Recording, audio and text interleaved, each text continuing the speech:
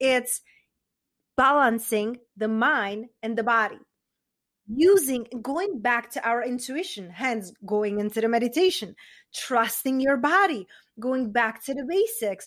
What feels right to me, what doesn't, but we shut off our intuition and stop using it.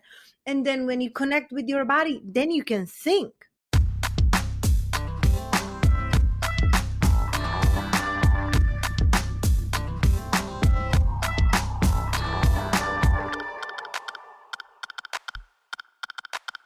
That was from my conversation with founder and CEO of Unapologetically Abundant, Petia Kolibova.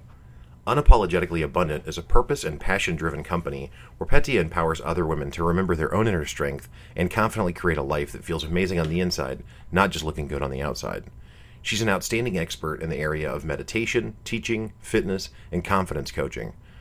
Petia is a devoted self-love advocate who offers practical tips and tools on how to gain and maintain a healthy body, self-confidence, and spiritual well-being.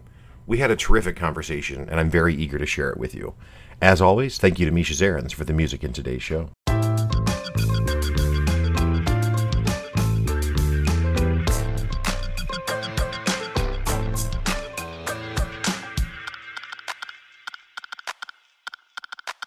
Welcome to the Lock Show podcast. Petia, how you doing this evening?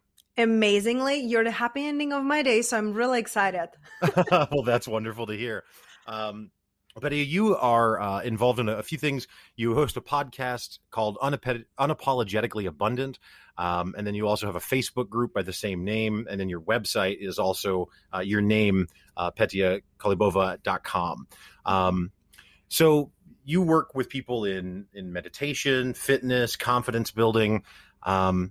But I was really struck by the name of your podcast and your business. So can you just walk me through, what does Unapologetically Abundant mean to you? I love that question so much. So thank you for asking. And, I was just counting the years, but over 3 years ago, I started my own podcast the first time, and the name was Be Strong Minded, because I wanted to blend the mind, body, and the spirit together. So B was the beingness, strong was the body, and minded was the mindset. And later, 1 year later after that, I had this epiphany that when I became unapologetically me, the abundance came. I was raised and born in Czech Republic, and hence that's where my accent is from. And I was taught there that you have to work really, really hard, and that it's really difficult to have a good life, and you better shut up and just do things, right? And for me, deep inside, I felt like there must be more than just this. I have nothing against working, but if that's the only way how we can create fulfillment and happiness, it was really tiring for me. There was one time that I had even 4 jobs at the same time, and it just didn't resonate with me anymore. And then I started to work with, mentors and coaches after going through my own dark times, attempt of suicide, bulimia, all these things. I asked for help and hire mentors. And when I did that, I start being more myself and stop settling and stop people pleasing and all these things. It was like, I can breathe. It was so liberating and so against everything I was taught. So that's when I changed the name of my podcast. I called it Unapologetically Abundant because I truly believe that our purpose and why we are here is to be ourselves, not to try fit boxes, not to try be like anyone else, but wholeheartedly understanding who you are, being that. And then the abundance came to me. Now I work 2-3 days a week, only one thing, and that's my coaching and the other aspects of my coaching. But I never been as abundant, and I don't mean only money, but you mentioned it before we start recording. I just got married. I married the love of my life. I work only with women who really light me up, and everything comes to me effortlessly. Yeah, that's really awesome. And I I was really struck, I think, by the unapologetic part. I'm from the Midwestern United States. I'm from Missouri, and I think I'm required to apologize every 10 minutes, like on a cue. I'm kidding, obviously, but really, I want to talk more about, or get your thoughts more on just this idea of people constantly apologizing. And maybe it literally is saying, I'm sorry for something, but maybe it's also just kind of the way that they interact with other people, right? Mm-hmm. How common do you think that is, that people are, again, living in this almost apologetic way? Like very common. Like I Yeah. feel like almost everyone, and like you are from Midwest, and I also have a couple of friends and clients from Canada. I think they're apologizing every other minute. Yeah. I'm like, take a deep breath. Like every sentence doesn't have to have "I'm sorry" twice, and it's just like we are really living on an autopilot, right? Like, I'm so sorry, I'm late. I'm sorry, I didn't pick up the laundry. I'm sorry, I'm sorry, I'm sorry. But it's like automatic. When I'm teaching my clients and what I learned to do myself, it's say thank you instead of I'm sorry. Thank you for your patience. Thank you for your understanding. Thank you for your flexibility. Because when you think about it, everything, it's energy, how we are feeling about certain things, right? So if we're constantly telling other people, I'm sorry, how do you feel really about it? And how do they feel? It's like this victim mentality. And when you say, I'm sorry to someone, it makes them feel like, oh, wow, they did something wrong. So there is like this resistance. However, when you say, thank you so much for your patience, I am running 10 minutes later, you're feeling better, right? Because you are not in this, like, I did something wrong. Like, what's wrong with me? Why I cannot get my stuff together? Why I'm always running late? You're not blaming yourself. You're not in the victim mode. And the other person feels empowered because you're appreciating them. And it feels so good to be appreciated. Unless, no, go ahead. No, please. I didn't mean to breathe. I didn't mean to breathe. Please keep breathing. I've seen Midwest. See, now here I am apologizing in the middle of the explanation of why we shouldn't apologize so much. And I can't help it. one thing I wanted to add, like, there are times to say I'm sorry. I don't mean to say like you have to be arrogant and don't care about other people's feelings. There is time and place to feel into your feelings. And when you really mess up, you come and you apologize, right? But the I am sorry that we're talking about right now, Walker, it's the automatic sorry. It's the one that it's just going, and you don't even feel it. Do you really deeply feel sorry when you interrupt someone or when you forget something? You don't. You say it automatically. And that's where the disconnect between people comes. We are not deeply connected to our feelings and to our truth. And then we're just running on this hamster wheel of thoughts and doing the same things over and over. Yeah, no, I think it's so interesting what you're talking about. And, in a small example like the one we just lived through in real time, I didn't mean to make a noise to interrupt you that way. So that was my quick little, break away from that or whatever. And I don't really regret saying sorry there too much. However, in like my professional life, like in the workplace, right, I found myself, this is going to make me sound like a monster. I wasn't like yelling at people or something, but I would send a strongly worded email, we'll say, right? And maybe the tone of it is not friendly, because in the moment I'm frustrated or I'm whatever. And so I express that through my communication. And then inevitably, because I don't want to be a mean person, I would go back and say, hey, sorry about that. I didn't mean to come across that way. But what I also realized is that I was actually kind of using my habit of apologizing as a scapegoat to not just act better, right? Like, instead of constantly apologizing for sending the rude email, maybe I should just learn to take a step back and not send the rude email first, right?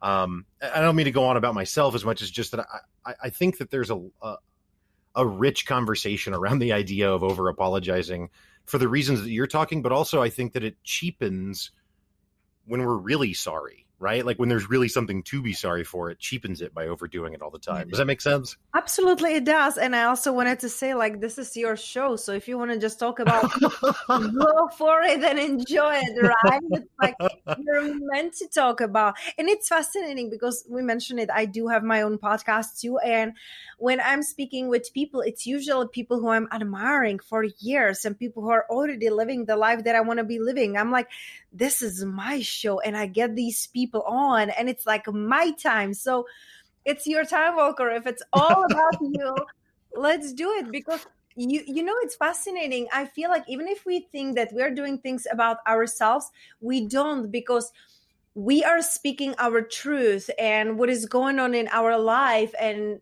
other people can resonate with it because people will be listening and like, oh, you too? I get so mad and I send this email and I thought that I am the monster and I'm alone. So you might feel you're doing this about yourself, but there are other people who are like, thank God it's not just me. Walker, thank you for saying that, you know? Yeah. No, I think that there's a lot of value to what you're saying. And, you know, so I work with a life coach myself, and one of my strong core values is authenticity. Mm-hmm. And unrelated to me, there's a actor, Seth Rogen, that's a comedian actor that's famous. And he came to fame through these movies, Superbad and I think Knocked Up. But Superbad is, and I don't mean to go through the whole movie, but it's basically like him and his high school friends. And the script of the movie is largely him and his friends' experience that they had growing up as suburban Canadian kids in the 90s or whatever.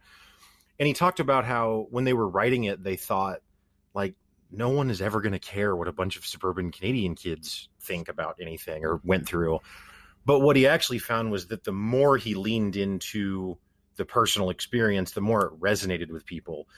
Which the reason I bring that up is because it ties into what you're talking about when you're unapologetically yourself, it resonates with other people just so much more readily. Absolutely. And it always reminds me of the, what is this called? The cartoon, the Winnie Pooh, you know? Mm-hmm, mm-hmm. So they're sitting there with I think it was the piggy, or, you know, I don't know if it was the donkey, but they're sitting there and they are saying something and like, oh my gosh, you two, I thought it's just me. I think we just became friends.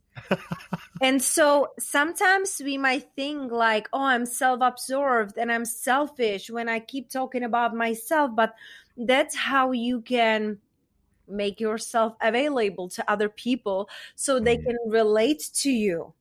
So very often we are trying to think about like, what is the right way to say? What is the right way to do things? And it's like, there's only one right way, and it's your way. It's your way, how you express yourself, how you speak. And I always say, and it's my favorite mantra, you're perfectly made for your purpose. The way you are, the way you look, the way you speak, your accent, your beliefs, like there is no one like you in the universe. And there are people who are being inspired by you being you, because no matter how many years ahead of learning we have, because, you know, one of my core values, it's growth. So I know that this is never ending. I will always be a student and I will always be learning. And sometimes we think like, oh, I don't know enough about the subject, or I am not enough to do this. Like, who am I to do this, right? This imposter syndrome. But there are always people, couple steps behind you, and you never know who needs to hear what's going on in your life, in your heart, because they are going through something similar, and it makes them feel that there is a hope and there is a possibility. Yeah, I mean, I think another word that kind of describes the sentiment you're talking about is vulnerability, right? Is allowing yourself to be vulnerable. But, you know, if you think of the word vulnerable maybe in a physical sense, like, well, maybe now you're leaving yourself open to be physically harmed, right? And so then to be vulnerable emotionally is that same thing. So I think that can be scary for people. How do you think about fear? That's a great question. And it reminded me what you were just talking about Brené Brown, right? And her take on vulnerability, because I truly believe that vulnerability, it's needed and it's a strength. And we will always have fears. We will always have fears, but you get to remember that these fears are learned. When we are born, we just have a couple fears, right? Fears of falling and fears of loud noises, because that's just the survivor. We are born with two fears, and now we are like, will I do great in the interview? What will people think? What if I fail? What if people will judge me? Like, all these are learned behaviors. That's not yours. That's not you. You get to go back to the basics. And that's why I also like part of what I'm doing with my clients, it's inner child healing.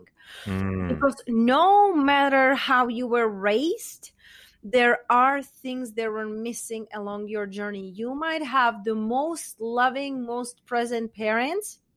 There will still be something, the stories that they will create about what happened, and you will keep reliving it up until now. So it's very important to look at your life and look back, because very often when people come to me and they want to work with me, they want more money, they want more clients, they want more freedom, they want to be more confident, self-express. That's great, but that's looking into the future. They want to come and they want to bypass, and they're like, I want to be already there. I want to live in my dream home, in my dream partner, with my dream money, and dream body. I'm like, that's amazing. Having clarity of what you desire, it's amazing. However, you always get to look back, not because you're going there, not that, but looking at where you are and looking where you're coming from. It always relate. It always matches. So we gotta look back at that. Like, am I still behaving as the 7-year-old one? Because I know I did up until just recently. There are still things that I am still uncovering. It's like peeling of these layers. Like, you think you master one thing, and then it's like, here you go, back on your knees again. We gotta keep growing again. Yeah, for me, I find it's like I call it a spiral staircase, right? Because it's like there's progress upward. Now, there's certainly plateaus along the way, so that's why it's got to be stairs. But then, like, I'll go, so I'll learn, I'm just making up a number here, but let's say I learned 4 lessons, and then it comes around, and I'm like, all right, here comes lesson 5, and it's just lesson 1 again. It's just in a different context now, right? And I'll get frustrated with myself, and I'll tell my coach that, why I already learned this. And she'll be like, well, it turns out you're not a computer, right? You're a human being. So unfortunately, you don't get to just program yourself and then just not have a problem ever again. That's true. And also, when you think about it, like, if you really learned that lesson, why is it triggering you? Right. Yeah. I feel like there are like triggers, but if you can just look at it, observe it, and it's not like upsetting you or doesn't even move you, okay, great. Next. You're like, oh, this is easy. Been there, done that. Well, so that's, something that you've touched on briefly here already, but talking about observing, so something else that you're heavily into is meditation. And for a long time, before I started meditating, I thought that meditating was that you were supposed to turn your brain off and not have thoughts, right? So then if I had thoughts, I was like, oh, I'm doing it all wrong. Like, I don't know how or whatever. Once I actually started learning about it and practicing it, I came to learn that, it's actually much more about becoming the observer, not the off switch. But yeah, so can you talk a little bit about meditation and how that incorporates into your work? Absolutely. I do meditation and I do hypnosis with my clients because there's so many like impulses around us, right? Like the things that we have to be responding, whether it's advertisement, whether it's social media, whether it's family, like there's so many more stimulus than we never had before. So for us, it's like the constant go, go, go, go, go. And our mind doesn't have a space to relax and be open to receive anything or see anything or create anything if we are just in a spiral of our mind. So meditation, I love what you say, because most people think like when you're meditating, you're supposed to turn off your mind. It's not that. For me, meditation, it's you with you spending time, investing your time with being with yourself. Because how often do we really do that right now? We are attending friends and family and work and clients and business and podcasts and so many things. When do you really sit down with yourself? And meditation can take many forms. It can be just walking meditation and observing the nature and looking at the clouds. For me, I love shower meditation. That's my me time. Nobody can get to me. And I just imagine the water like showering and cleansing me of all the heaviness from the day and all the stress and like everything that weights me down. And I see it going through the drains. And it can be as easy as like being outside and listening to the birds. Like you gotta see like what is your way. Are you visual? Are you kinesthetic? Are you auditory? Because somebody can tell you like, oh my God, I'm doing this amazing meditation. It's working so great. And you're like, nah, right? It's not your way. What is your way? For me, when I like lay in our hammock in a backyard and I'm just looking at the clouds or just moving leaves, I'm being present. And again, you said it, I'm observing the things. I'm not judging them. I'm just letting them be. And that's the time when we can relax, slow down. We are not in fight or flight. And that's meditation. Yeah, I think that's really powerful for you to explain it that way. I've had some other guests that have also talked about that, and I think it's just a really important point to emphasize. I think that our culture here in the U.S. at least has come a long way with things like meditation and kind of more spiritual related practices as not being quite so abnormal or obscure, right? It's a lot more accepted now, a lot more popular. But I do still think, and maybe this is because I'm from the Midwest, but where there's a lot of people who do still view words like that as if there's some mystical property to it. Mm. And certainly meditation can be used in a religious context if that's what someone is wanting to do. But I honestly think that meditation is actually very similar to prayer.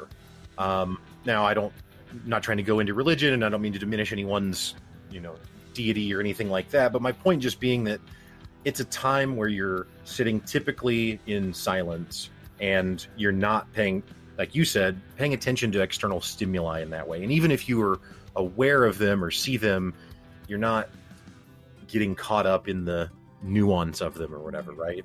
And I say that just again to kind of I came to realize recently with the show, because I talked to a really wide variety of guests. It's not just coaches, like yourself. There's so much polarization in this world right now, and we really do have a lot more in common than we think.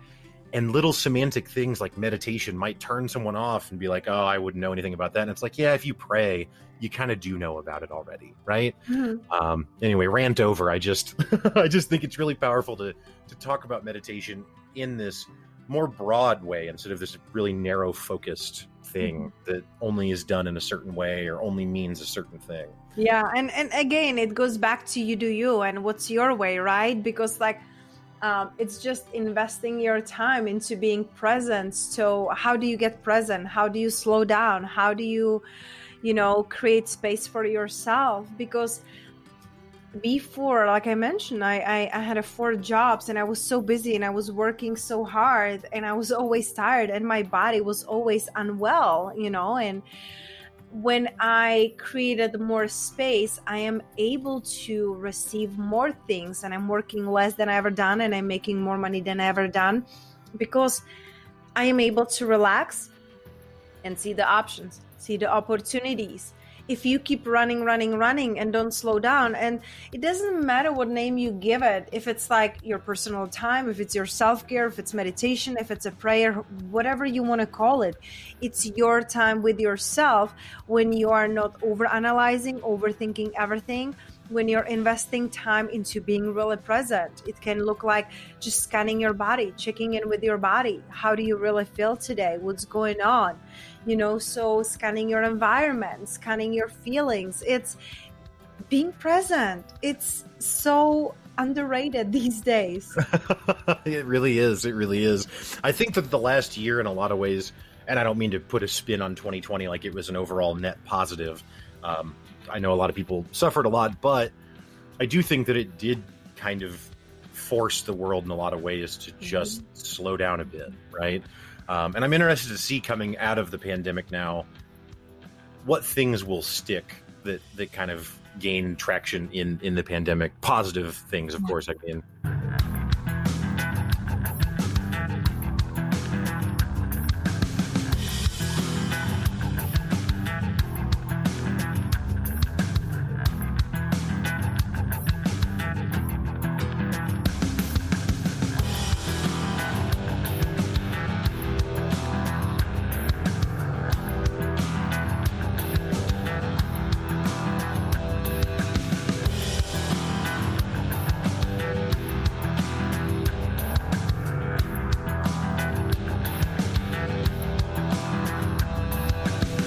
I mentioned to you before we started recording that I was looking through your social media. I was looking through your Instagram, and this ties to this conversation we're having about vulnerability to some extent. You had shared a quote that is, ready is a lie. Mm-hmm. And I thought that was a really interesting way of communicating that idea. But you're basically talking to the idea that there's not a perfect time to pursue something. And so, yeah, so before I try and explain it all, can you elaborate on what that ready is a lie or what that means?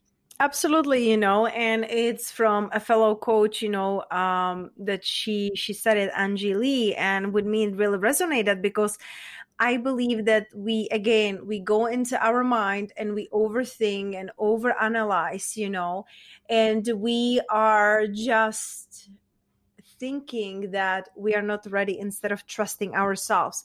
When we look at the human's evolution, in the past, we were just living through our bodies like Neanderthals, right? Like you're going for the survivor. We didn't have the prefrontal cortex. We didn't have the amygdala. We didn't have that. We were here to survive. We were trusting our body. We were trusting our intuition. Then after 18th century, like there were shifts and changes and industrial revolutions and everything. And we were more into our minds, into our brain, thinking and creating and planning and building. That wasn't happening before in the past. So now we are so connected with our mind that we thinking that our mind and brain, it's everything. Now what I'm feeling that is shifting, it's balancing the mind and the body. Going back to our intuition, hence going into the meditation, trusting your body, going back to the basics, what feels right to me, what doesn't, but we shut off our intuition and stop using it. And then when you connect with your body, then you can think. So it's not this or that, it's both, right? Mm-hmm. So that's when I feel that we get back into our body, trust our intuition. What are you guided into? Like you don't have crazy desires and ideas that cannot be fulfilled, right? You get these desires because they can be fulfilled and they can be fulfilled by you. Like the book, Big Magic. You get creative and inspired ideas because the ideas are meant to be born through you.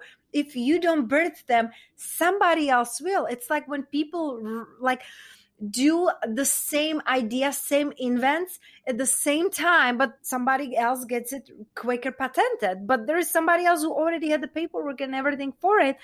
They didn't act on it. So you get to remember your first podcast will suck. Your first caption will suck. Your videos, they will be bad at the beginning. You will be tripping over your tongue. It's okay. But you just gotta start and see, because I remember last year, one of my clients, she asked me, how did you know what to do? Like, how did you know what's your purpose and what to be doing? I'm like, through doing.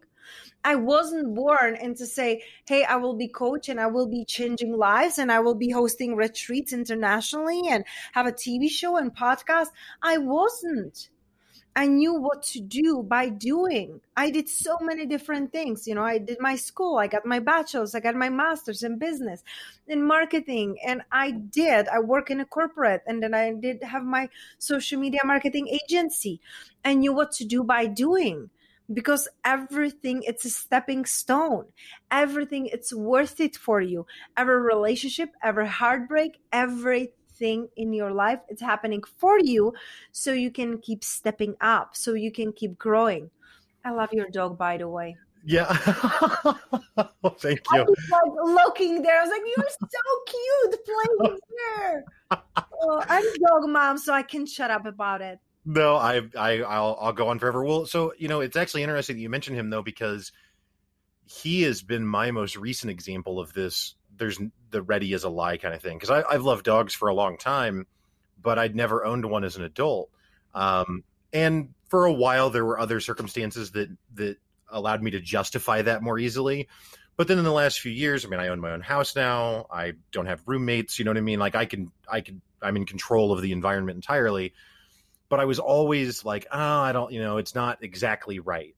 And then I just realized toward the end of last year, like, I mean, maybe I have another 30 or 40 years left, right? I mean, I don't know, not to be morbid, but who knows? And maybe way less than that. Am I just going to spend the whole time and never have a dog because I'm worried it won't be perfect? Like, that's crazy. So then I went to the rescue and picked one, and well, he picked me, but he's great, right? And it's been the most rewarding part of my life since I got him. And it was just a definite lesson of just be courageous. And I'm talking about owning a dog here. I get it. Listen, it's a big commitment, like you're supposed to keep something alive, Right. So it is a big deal. Come on. Yeah. Give me some credit. It's fair. It's fair. But yeah, I lost my train of thought. I apologize whenever you pointed to him, and then I looked at him, and yeah, he is very cute. I'm trying to think to where I was going to go. Well, here's another question I have. I don't know how good of a segue this is from what you were talking about, but something else that I noticed in your content is this idea of finding your why, which is a popular phrase, finding your purpose. And you just spoke to it. You didn't know how to find, you weren't born with who you are now in mind or something. How long did it take you to find your why? That's a great question. And I feel that it is really tricky, because I could say it took me, over 3 decades, because it was just recently. And it's funny, I was 33 when I had this big aha and shifted everything. So that was almost, 4 years ago. But I feel like once I declare who I am, what are my core values, and that I am not willing to settle ever again, it was like this. The things start coming to me right away, and it keeps coming to me. It keeps showing up. What is the next step, and allowing it, right? So yeah, I could say over 3 decades, but in reality, when you have the support, and you know it because you have a coach too, when you have a support, somebody who can look outside of you, because when you're in it, it's so hard to see it really. Right now, I'm working with 3 mentors, because each of them is for something else. I truly believe in first supporting other people's dreams. When we hire coaches, it's like, hey, I believe in you, right? But second of all, it's self-awareness. It's everything. I started to study a human design, which is absolutely incredible, amazing system into how to understand yourself and how to understand the world. I'm using it with my clients. I'm not going to be human design reader or coach, but it's a part of a big shift in me understanding myself. It's wow, finally something gave me permission to be me, and finally something starts to click and make sense. So there is nothing wrong with me. I was wired this way. This is my style. This is my design. So you get to really start understanding yourself, because when you give yourself permission to be not everything to everyone, as we are doing very easily, right? I'm the good, son or daughter. I'm the good husband or wife. I'm the good one for everybody else but me. When you create that space for yourself, it's to rediscover yourself. It's not like I didn't find my why. I created it, right? It's part of me. So I said it before. I truly believe that our purpose here is to be ourselves. It took me 3 decades, and I was reading books, listening to podcasts, watching videos. I'm like, why am I here? Why am I here? I felt most of my life like a waste of space. When I was 18, I attempted of suicide. When I was almost 30, I was getting in such a dark space, because I was feeling that it doesn't really matter if I'm here or not. There is 7 or 8 billion, how many ever people, right? Who cares if I'm here or not? I was feeling so low and so why am I even here? I'm not doing nothing significant. I'm not a Mozart. I'm not, Tesla. I'm not genius, right? I'm not Albert Einstein. Those people are kind of needed. They change the world. And I was thinking, if I'm not here to change the world, why am I even here? And then I realized that that I am here to be me. And we talk about it. You are so relatable to your people. My clients, I'm very open about my story because you never know who is going through that. All I needed back in those days, Walker, was have a hope that this will pass. When you're in the darkness, when you're feeling desperate, you just want it to end. And when it doesn't end, you want it to end. So for whoever is listening, whoever is going through the hell right now, keep going. This too shall pass. I needed somebody to tell me. Yeah. 10, 15, 20 years ago, it wasn't as easy. You go to my Instagram today, you go on my website, and you can read almost everything about me, right? I'm an open book. 10, 15, 20 years ago, it wasn't as easy as it is now. Right. We gotta speak our truth and be ourselves. Yeah. No, I think that's incredibly powerful. I think that I guess a question is, there are different words for it. It can be belief, it could be faith. And again, I don't mean in a religious context necessarily, but how important do you think that a belief is in the life? I think it's like so necessary that you cannot live without it. You can't. Because if you don't have a faith, belief, whatever you want to call it, it's just a word, like whatever, whatever resonates with you. So for me, I'm not religious, but I do believe in something bigger. I wasn't even able to say the word God because God for me was an old dude in heaven who wants to punish us. That's how I was raised. That was the religion, right? And it didn't resonate with me because I'm like, I don't believe we were born to be punished and then die and deserve heaven. I'm like, oh, it just doesn't feel right to me. Listen, that's just my opinion and my belief. If this empowers someone to believe that they're here to cleanse their sins and then they will die and live in heaven, great. I believe that there can be and is heaven on earth. We came here to experience this world, but I had to create a faith and believe that there is something bigger than me, something bigger than ourselves. So I call it the universe, source. Now I'm okay with saying God because, again, it's just a charged word, right? So for me, I can say God, I can say universe, I can say source, I can say higher self. There is something that is higher than ours. And it's guiding us. You don't have to be counting your breath. You don't have to be counting your heartbeat. You don't have to wake up every single morning worried. Is the sun going to come out? Is the earth going to be spinning? There is something guiding it. Whatever force it is, it's taking care of us. And I remember when I, years ago, read the book, The Universe Has Your Back from Gabby Bernstein, it was like a mind-blowing for me because I'm like, wow, that really makes sense. We didn't come here to control everything and to be like in charge of everything. We are not in charge of the big things. Take care of yourself. Everything else will fall into the place. So I truly believe that we do have to have a faith. You cannot live without, because if not, why would you even get up from the bed in the morning in the first place? Yeah. No, I agree with that completely. I think that it's the most fundamental element of, I don't know if I want to use the word happiness, but whatever, of having maybe a fulfilling life, right? Is because you have to believe that whatever actions and thoughts that you're having or taking are going to work, right? There has to be belief that it can be different, whether, better, whatever word you want to use, but different. So no, I appreciate your sentiment on that very much. So I want to talk about who do you work with? You've talked about these clients that you're working with. Are you working with individuals? Are you working with groups? Who do you work with in your coaching?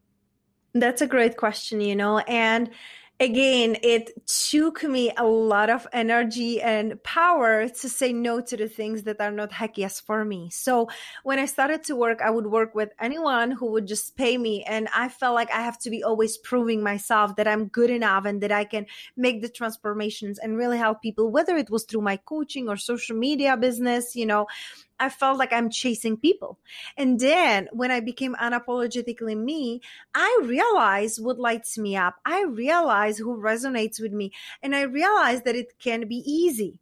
So I work now with women who know they're meant for more, who came here to help other people. That's what lights me up, whether it's healers, coaches, whether it's mom at home with 2 kids, that it's single mom and wants to stay sane and, raise the best kids ever. So women who come to me, they know they're meant for more and they are not living their truth. So what I'm really helping them, it's align with who they are, align with their purpose, and live it and help other people.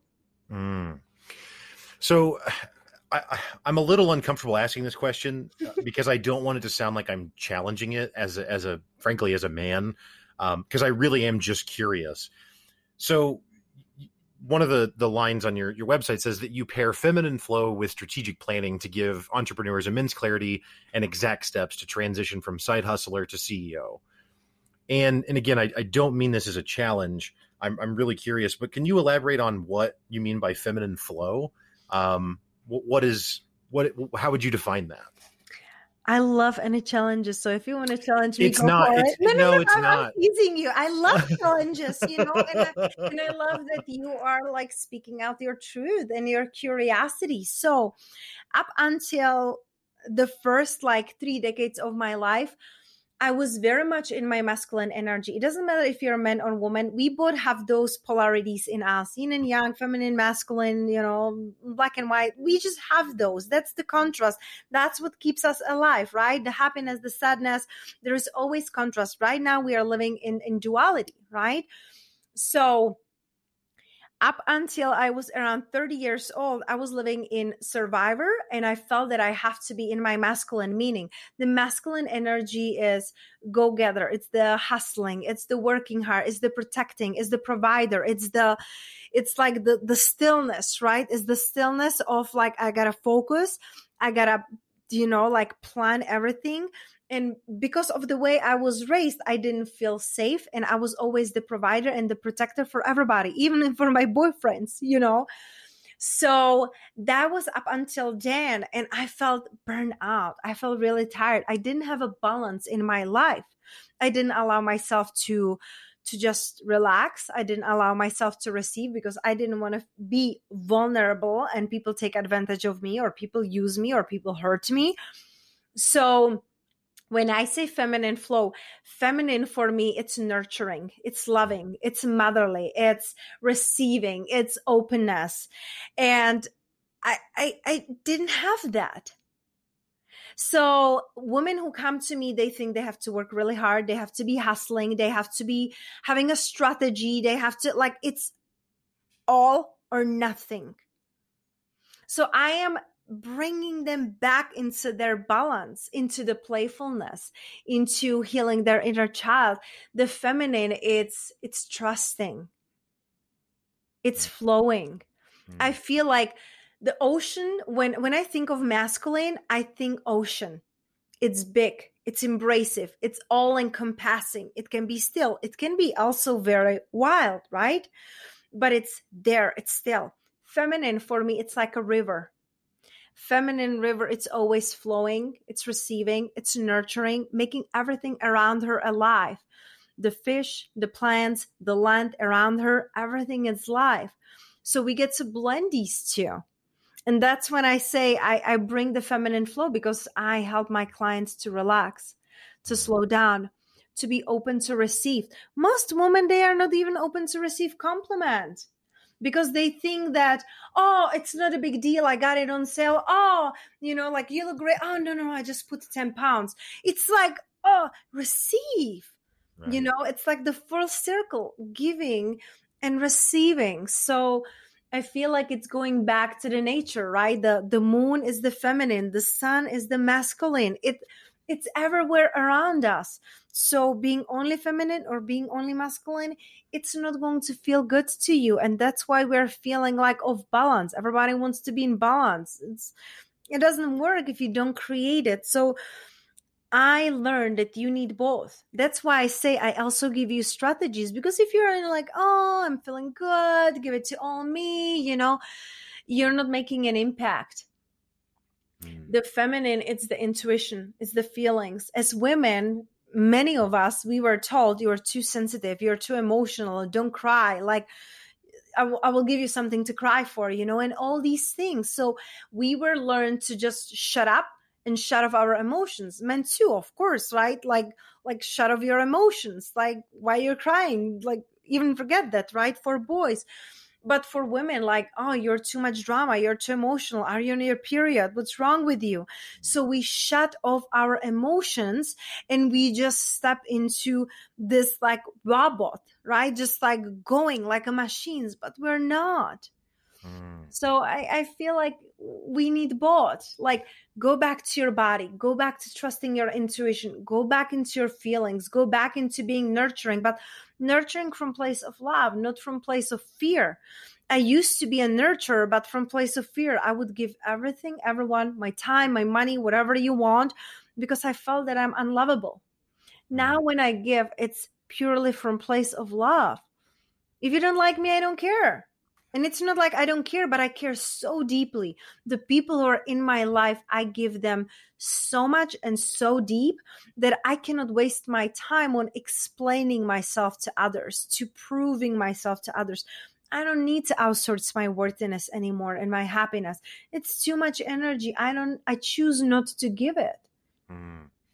Well, I have to say, I am very glad that I took your advice and just asked the question, despite being uncomfortable, because that was a very beautiful answer.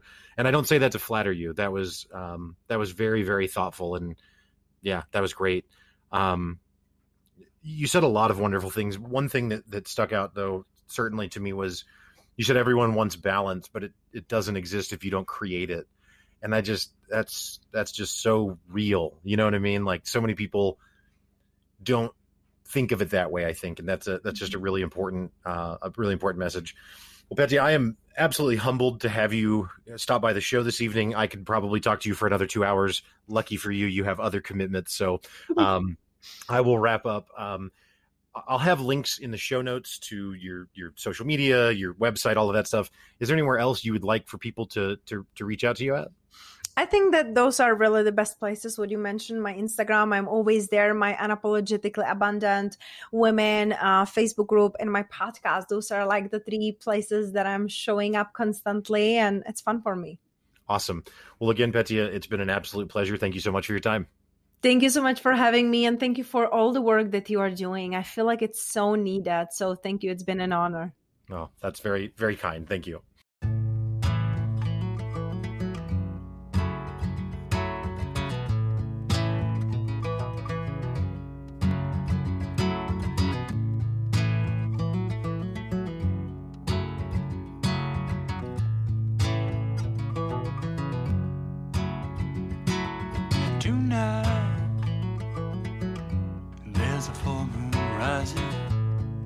Sailing on the bend, clouds around, the silhouette it's swaying in the breeze, and our wind blowing through the plain, open to everything that's coming in, down settling in my hide, hard to breathe, mud is racing within. Flowers showing me time.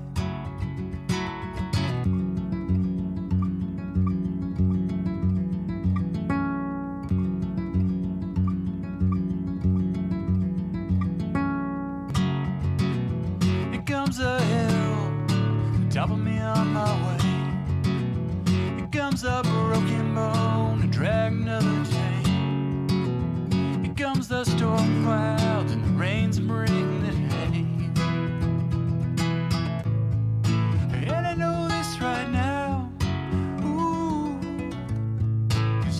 my chance to override, and I know this right now. There's no guarantee of tomorrow night. Vain as I know I've been, pain comes as the price. Proud as I know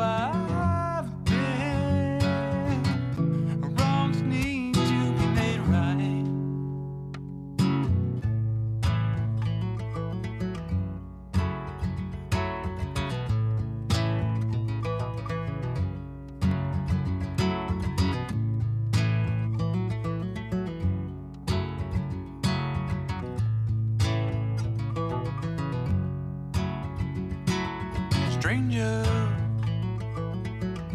there's a cold wind blowing to knock you off your throne.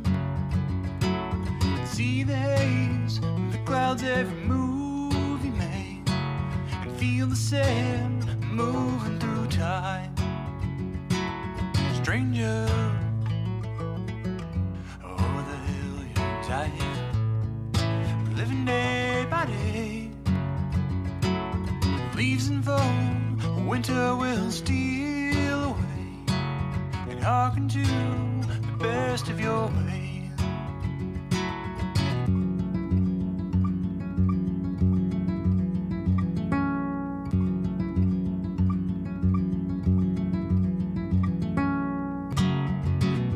Here comes a hill, top of me on my way. Here comes a broken bone, a drag another day. Here comes the storm clouds and the rains bring the hay. And I know this right now, ooh, these doors your chance to override. And I know this right now, ooh, there's no guarantee of tomorrow night. Vain as you know you've been, pain comes as the price. Proud as you know you've been, wrongs need to be made right. In the words we believe in, they're all broken sound.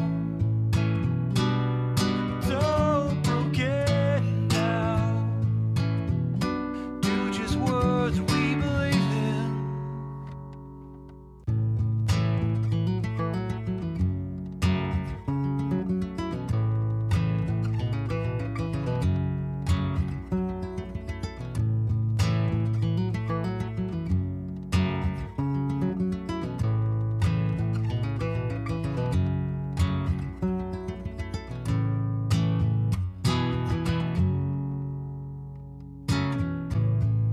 And I know this right now, ooh, these doors are a chance to override.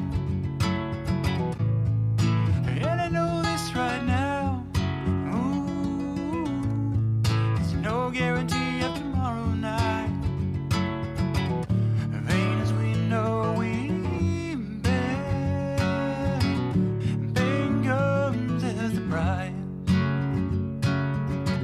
And proud as we know we've been, and wrongs need to be made right. All right, folks. Well, that's going to do it for the show today. Thank you so much again to Petia for stopping by. Really enjoyed our conversation. Of course, thank you again to Misha for the music. And as always, thank you, listener, for listening. I'd also encourage you to check out my other podcast, Pick Up Your Sticks, which is a podcast I co-host with Brett Lindley about why gaming matters. You can find Pick Up Your Sticks on any podcast platform, or the Crowfall podcast, which is co-hosted by me and Chris Crabtree and is about the recently released MMO Crowfall. Again, you can find that on any podcast app. Thanks again so much for listening. Have a great week. Stay up.